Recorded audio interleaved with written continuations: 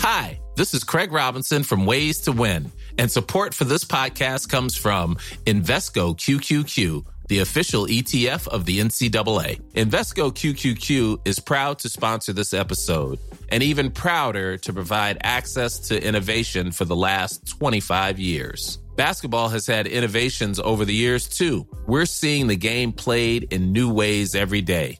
Learn more at Invesco.com/QQQ. Let's rethink possibility. Invesco Distributors, Inc.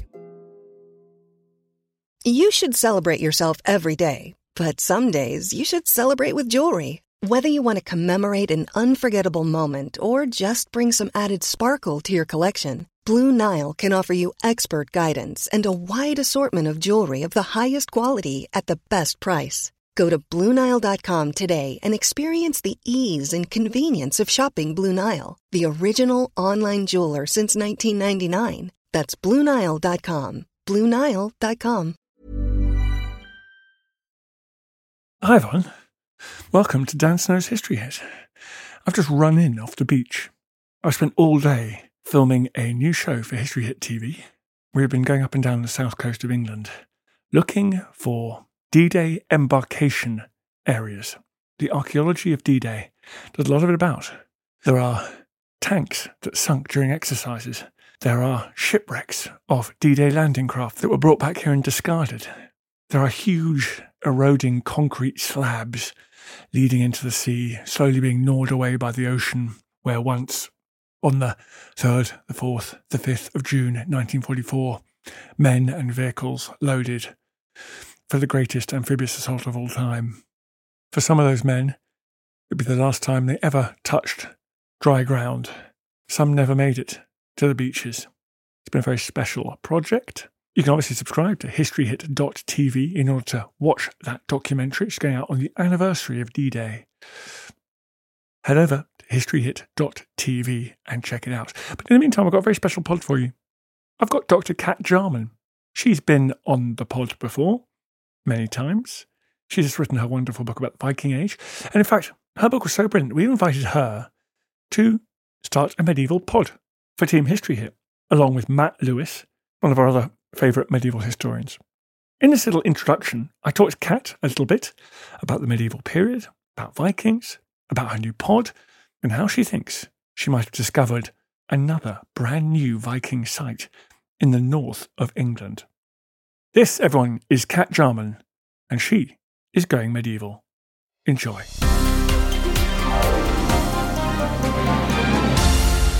Kat, great to have you back on the pod. Yeah, great to be back.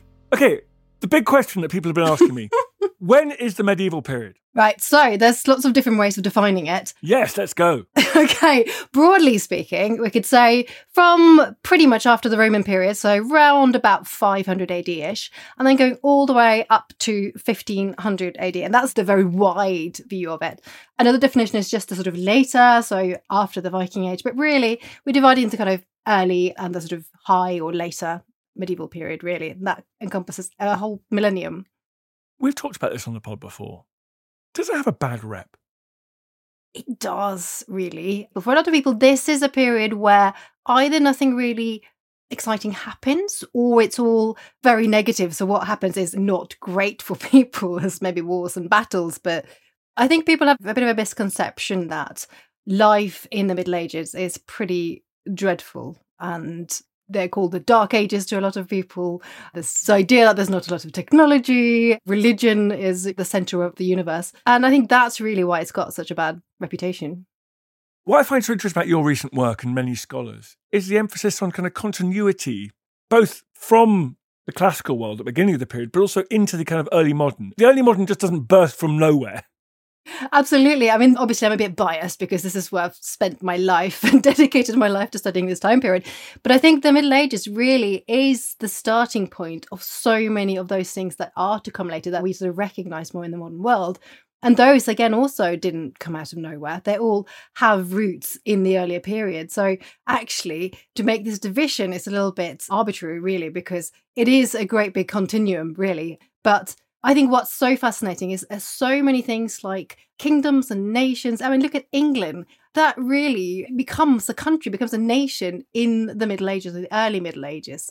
And a lot of other countries across not just Western Europe, but actually other parts of the world as well, this is really when they start to take form. That's so true. I mean, I guess the Scandinavian world, a huge amount about. In the 5th century, there weren't really recognisable kingdoms that now cover the same kind of territory as the modern countries that we know and recognise. No, absolutely. There was lots of smaller kingdoms, but then in the what we call the Viking Age, or the sort of end of the early medieval period, that's when the countries that we now know as Denmark, Sweden and Norway all formed at the end of that period. So that's a really great example where actually what we then know as those modern countries, that's really where it all starts. So that's absolutely one of the really key points. And another is how religion becomes a part of that, and how really so much of Western Europe becomes Christianized throughout this period. Some places earlier than others, but certainly towards the sort of high Middle Ages, Christianity has taken a proper foothold across all of Western Europe. And also, if it's not anachronistic, globalization. Yes. And that's one of the things that I'm very interested in, especially. I think that's really when we can start to see what we now refer to as globalization and often think of as quite a modern concept. This really originates much earlier. And I would argue that in the Middle Ages, especially the early Middle Ages, that's when this happens on a much more of a sort of global scale. We have a lot of networks, we have a lot of connections in various places before that. But this is really when it starts to take on new proportions, and where suddenly you can get really rapid links between the westernmost parts of Europe, so Britain, for example, and right the way into the Middle East and into Asia. And that's something quite new that really starts in the Middle Ages. Middle Ages, is it a useful category for non-European history? If you're looking at South Asian, East Asian, African history, and of course the Americas, but is it a useful designation? Probably not so much, no. A lot of those other regions will also be affected by the sort of ripple effects of what's happening in Europe, often with some devastating consequences. So I think the best thing ideally is to look at each region on its own. If you think about Southern Africa, for example, actually, you've got people living as hunter-gatherers in what we still define as the Stone Age up until about the 9th century when farming comes in. So the idea of the Middle Ages in that area is absolutely not a helpful one at all. So it's difficult to try and impose that same terminology, that same category all over the world. But what is useful is to take that point in time and go, okay, this is what's happening in Western Europe. What is happening in Africa? What is happening in Asia and the Americas? And sort of start to try and pull those together and get a different perspective and not just focusing right on where we are placed in Western Europe. And as your recent work has shown, there's a lot of exchange going on between these parts of the world now as well in this period. Absolutely. And trade really is what's driving that whole sort of globalization aspect. That's what we're seeing. That's why it's happening. We also have things like conquest and people trying to spread and religion spreading and so on. But trade and trading networks, that's the catalyst for contact between East and West and North and South. We've got this medieval podcast we're launching and you're hosting. And I love the fact we're getting away from this idea that it's just the kind of high medieval, like 13th, 14th century sieges. And actually, you're reminding us there's a whole bunch of medieval history in there that we need to make sure we're not overlooking. Absolutely. I think we need to get out of our little comfort zone a little bit and try and get away from that idea that so many of us have in our heads when we think of what the medieval really is, and just treat this as a millennium, a sort of point in time between 500 and 1500 and go, what is happening? What are the connections? Can we see ripples from a stone thrown into the Indian Ocean going right the way up to Northern Europe? And what does that matter? Because I think when we do that, when we go away from our very standard, typical idea of the medieval world, that's when we can really start to understand the effects the period has and what is to come later on. It's been hard to drag you away from the Viking period. There's a lot of Vikings going on this pod, but that's because there's a lot more to find out. And you keep turning up new stuff. Yeah, it's hard to leave it when you think you've got it all sorted and then suddenly a new discovery comes along and start to change what you think you already knew. What kind of areas are you looking at the moment for breaking news when it comes to our Viking ancestors? So I've researching the Viking Great Army, especially in the 9th century, and those who come into England and essentially start to become some of the first settlers, but at this point are absolutely after political conquest and raiding. Because we now have a really good understanding of how to find them, new sites keep popping up. So I've been focusing a lot on central England and then also into southern England. But one place we haven't known that much about until now is the very north of England. But fortunately for us, new sites are coming up, and we have made just one of those discoveries very, very recently, which we are going to be telling people about. You're listening to Dan Snow's History Hit. I'm talking to Kat Jarman about her new medieval podcast. Enjoy.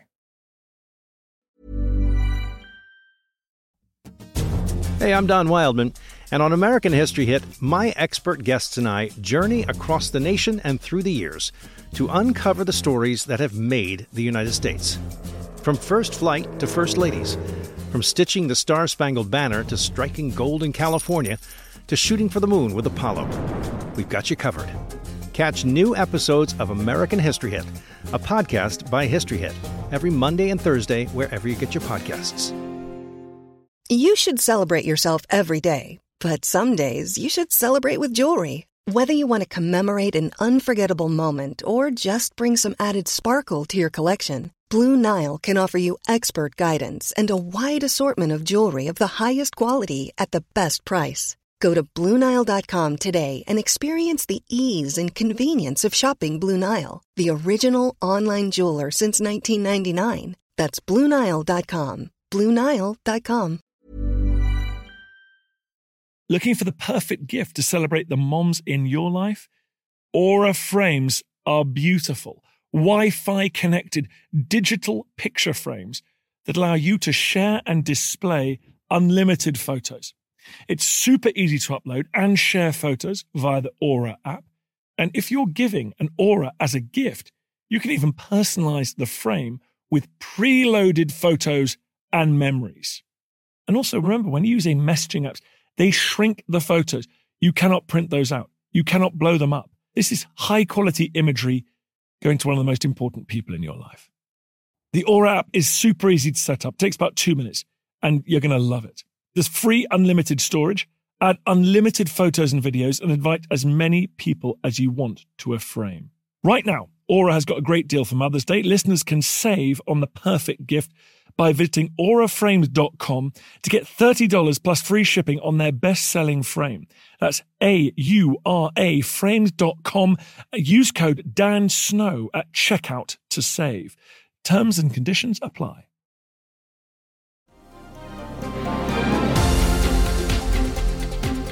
We are so lucky at History Hit that you are now on our team, because you're bringing all your amazing research to us. I can't believe it. It's so awesome. And you and I went on our road trip across England as well, which was super fun. Yes, that was brilliant. So looking at some of those sites that we know about and some of them that we don't yet. We speculated. We did. I think we came up with some really quite good hypotheses, didn't we?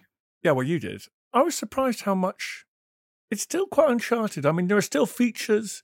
There are still places that you were going, oh, God, I need to have a look at this. This could be an overlooked Viking site. I mean, it really is an area where the next decade or two, we're going to be learning a huge amount more. Absolutely. And these things keep on happening. And I think because we've focused quite a lot on the written sources up until quite recently, we're now starting to understand that the objects, the artifacts can tell us, and things like metal detecting are having a massive effect. So we need to go back and interrogate some of those assumptions. So when you and I went on our road trip, we were looking at a lot of mounds, for example, burial mounds. And when I went back and looked at the records, I realised nobody had actually researched them properly. And all these assumptions were made about what they dated to. So there's a lot of those earlier assumptions that actually, now that we've got all this new knowledge, we've got new technology, we need to go back over it. And that's why I'm still so excited about the Viking Age and probably never will stop. Well, I think that's almost certainly true. But to be fair, it must be quite fun for you on this pod, because you're going to be looking at medieval history much more generally. Yeah, and that's a really exciting opportunity because it's great to look at all the topics and go, okay, what is interesting to know about? What's new? Who is writing or researching or studying periods maybe we didn't know so much about, and trying to do that, exactly what I was saying earlier, getting out of the comfort zone a little bit. And it's a fantastic way to get the absolute top experts to come and talk about what they do. So I'm really, really excited. I feel quite lucky and privileged to be able to do that and get them to spend half an hour or so talking about all these topics. Well, Kat Charman, let's listen to some highlights to your pod now. Get everyone all excited.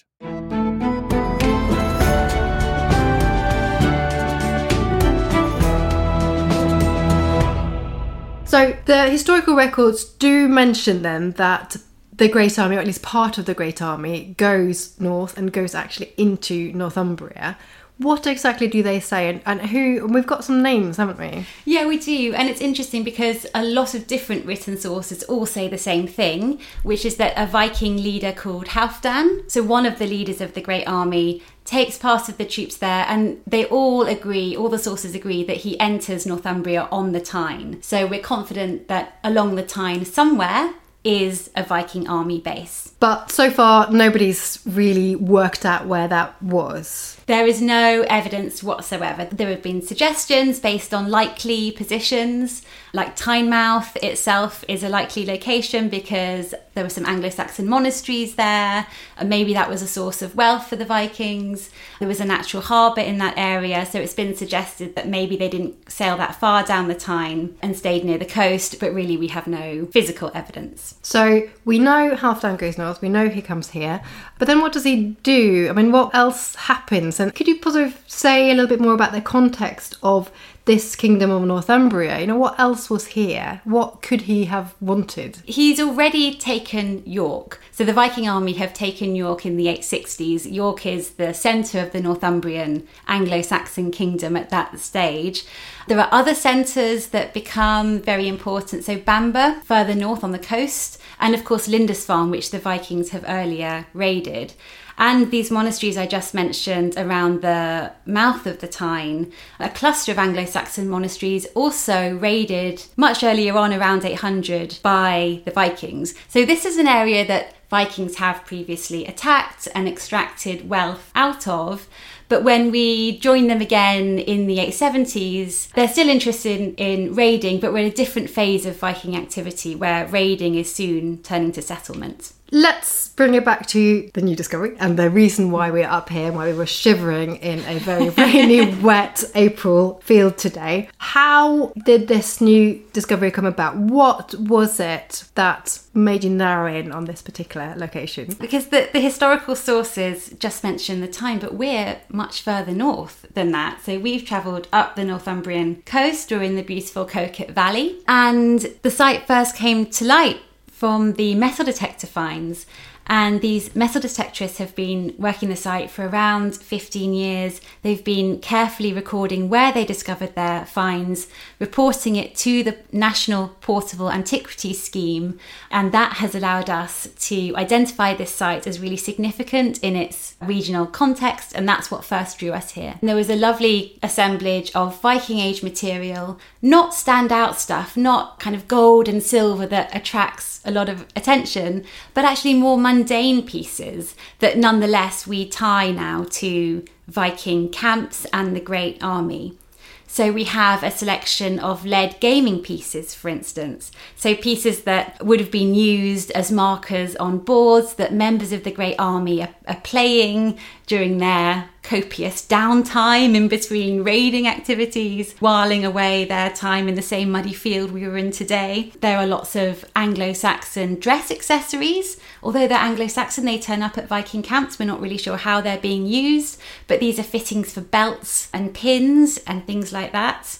And also the local coinage, which isn't actually a silver coinage, but which is copper alloy. So it's a very kind of low denominational coinage, but it's a recurring feature at Viking campsites, and we have it here. Yeah, so that's the key, isn't it? This is essentially now we recognise as a kind of signature for these Great Army camps, and they don't happen before we start hearing about the Great Army sites, and they don't really happen afterwards either. So, you know, if you go into the 900s, you don't get that same signature. You don't get the gaming pieces. They seem extremely specific, and we know because we have them at somewhere like Repton, where we've got the historically documented evidence, you can use that evidence and you can sort of take that elsewhere. So that all fitted really well, didn't it? It did, and the coinage is especially helpful because then we can say it's not an exact date that it offers, but we can say this was coinage produced in the 850s, 860s. It points us towards a certain period of use, so it's not purely guesswork. We have some dating evidence there. So we think this happens after 873, and you think it's quite soon after, in the next year or two, probably? I do, because the historical sources are clear that it's 875 that the Viking army, part of the army, heads to the Tyne,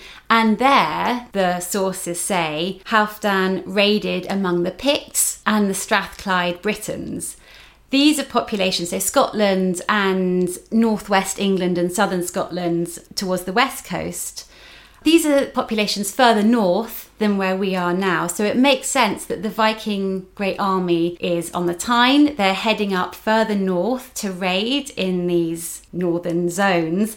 And on the way, they pass the Coquet. So the Coquet is a river that goes from the North Sea and a bit further inland. And then the site is in that valley, so it's accessible from the coast. Exactly. It's perhaps best known today for Warkworth Castle, which is a prominent local feature. But also on the coast itself, you have Coquet Island, a very small island today. It's a bird reserve, but a very convenient navigational waypoint. So if you were sailing up the coast, you come to this island, you can turn in at modern day Amble, where we're sitting now, and you can row up the river. It fits into that pattern. We've got the objects that sort of scream Viking Great Army at us, and it makes sense as a location. We know that some of them went up here.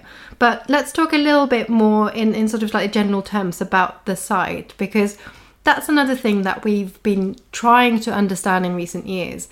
These campsites, these locations that were used by the Vikings, we know that they spend the winter there. So some of it is literally somewhere you can shelter and you can settle. They need to be defendable, essentially. You need to be able to make sure you keep people safe. It used to be thought that these were fortifications, because sometimes in the records they talk about fortifications. We don't have any evidence or any sign of fortifications here, do we? And instead, they are taking advantage of something else. The site is a naturally defensive site. It's an area of high ground with quite steep falls on at least 3 sides, easy access to the river, which is great for looking out and keeping an eye on potential enemies, and it also gives you access if you need to get out to the coast to get away. So we're not necessarily looking for built structures that are forts or ditches necessarily, but we're more looking for a prominent position in the landscape that takes advantage of the natural features. Because these sites are temporary sites. These are very short-lived, probably a year or so. Maybe they come back after a little while, but these are not permanent settlements. So we need to understand these as not sites that people are going to invest a great deal in terms of more permanent structures. So really, when we continue with our excavations, we're not really likely to find, we're not going to find buildings. We're not going to find anything major like that. I mean, what do you think we're going to find when we continue? I hope very much we'll find more finds, like more small finds, small pieces of metalwork, which are so informative about this site. We might find some burials. One of the really interesting things about this site is that it is not just occupied in the Viking Age. There is evidence for earlier Anglo-Saxon activity, high status Anglo-Saxon activity. Whether this is something like a market site or more likely a cemetery is yet to be seen, but there's clearly early Anglo-Saxon activity. And going back even earlier, there's Roman activity, which is really interesting this far north. We're well north of Hadrian's Wall. There's late Roman activity, which you don't get a lot of in Northumberland, and it might be connected to the building of the Antonine Wall, even further north than where we are now. So this has a longer history, I guess, this site. It's a site that the Vikings didn't necessarily have to identify for themselves as somewhere prominent. They would have been attracted to an already high status site. So there could possibly even have been some earlier features. And actually, we were walking around today, we were looking at some of our maps, drone images and LiDAR images and so on, and looking for some sites that, perhaps somebody else, perhaps the Romans had built something there before. We're a bit uncertain at the moment, so we've got to go back and investigate. But it's quite possible that could have been there. Indeed, and if we think about Torksey, for instance, they do actually have a Roman villa in the middle of that site. Unclear about what would have been visible or in use at that stage, but it was a site that was occupied in the Roman period, as well as then being occupied later by the Viking Great Army. And I suspect it's highly likely that we have Roman activity, and going back even earlier, Iron Age activity. It's a classic Iron Age source of site. And actually other sites like Thetford as well, for example, where there's another winter camp we've not yet identified, but that also has a very prominent Iron Age hill fort. So there are fortifications. Again, it's located by a river, so it fits that pattern extremely well, which is quite exciting. I feel we have the history upon our shoulders. All this tradition of ours, our school history, our songs, this part of the history of our country, all were gone and finished. I've just a quick message at the end of this podcast. I'm currently sheltering in a small, windswept building on a piece of rock in the Bristol Channel called Lundy. I'm here to make a podcast. I'm here enduring weather that frankly is apocalyptic because I want to get some great podcast material for you guys. In return, I've got a little tiny favour to ask. If you could go to wherever you get your podcasts, if you could give it a 5-star rating, if you could share it, if you could give it a review, I really appreciate that. Then from the comfort of your own homes, you'll be doing me a massive favour. Then more people will listen to the podcast, we can do more and more ambitious things, and I can spend more of my time getting pummeled. Thank you. Small details are big surfaces. Tight corners are odd shapes. Flat, rounded, textured, or tall. Whatever your next project, there's a spray paint pattern that's just right. Because Rust-Oleum's new Custom Spray 5-in-1 gives you control with 5 different spray patterns. So you can tackle nooks, crannies, edges, and curves without worrying about drips, runs, uneven coverage, or anything else. Custom Spray 5-in-1. Only from Rust-Oleum. Even when we're on a budget, we still deserve nice things. Quince is a place to scoop up stunning high-end goods for 50 to 80% less than similar brands. They have buttery soft cashmere sweaters starting at $50, luxurious Italian leather bags, and so much more. Plus, Quince only works with factories that use safe, ethical, and responsible manufacturing. Get the high-end goods you'll love without the high price tag with Quince. Go to quince.com/style for free shipping and 365-day returns. Thank you for listening to this episode of Dan Snow's History Hit. Please follow this show wherever you get your podcasts. It really helps us, and you'll be doing us a big favour. Don't forget, you can also listen to all of these podcasts ad-free and watch hundreds of TV documentaries when you subscribe at historyhit.com/subscribe. As a special gift, you can also get your first 3 months for just £1 a month when you use code DANSNOW at checkout.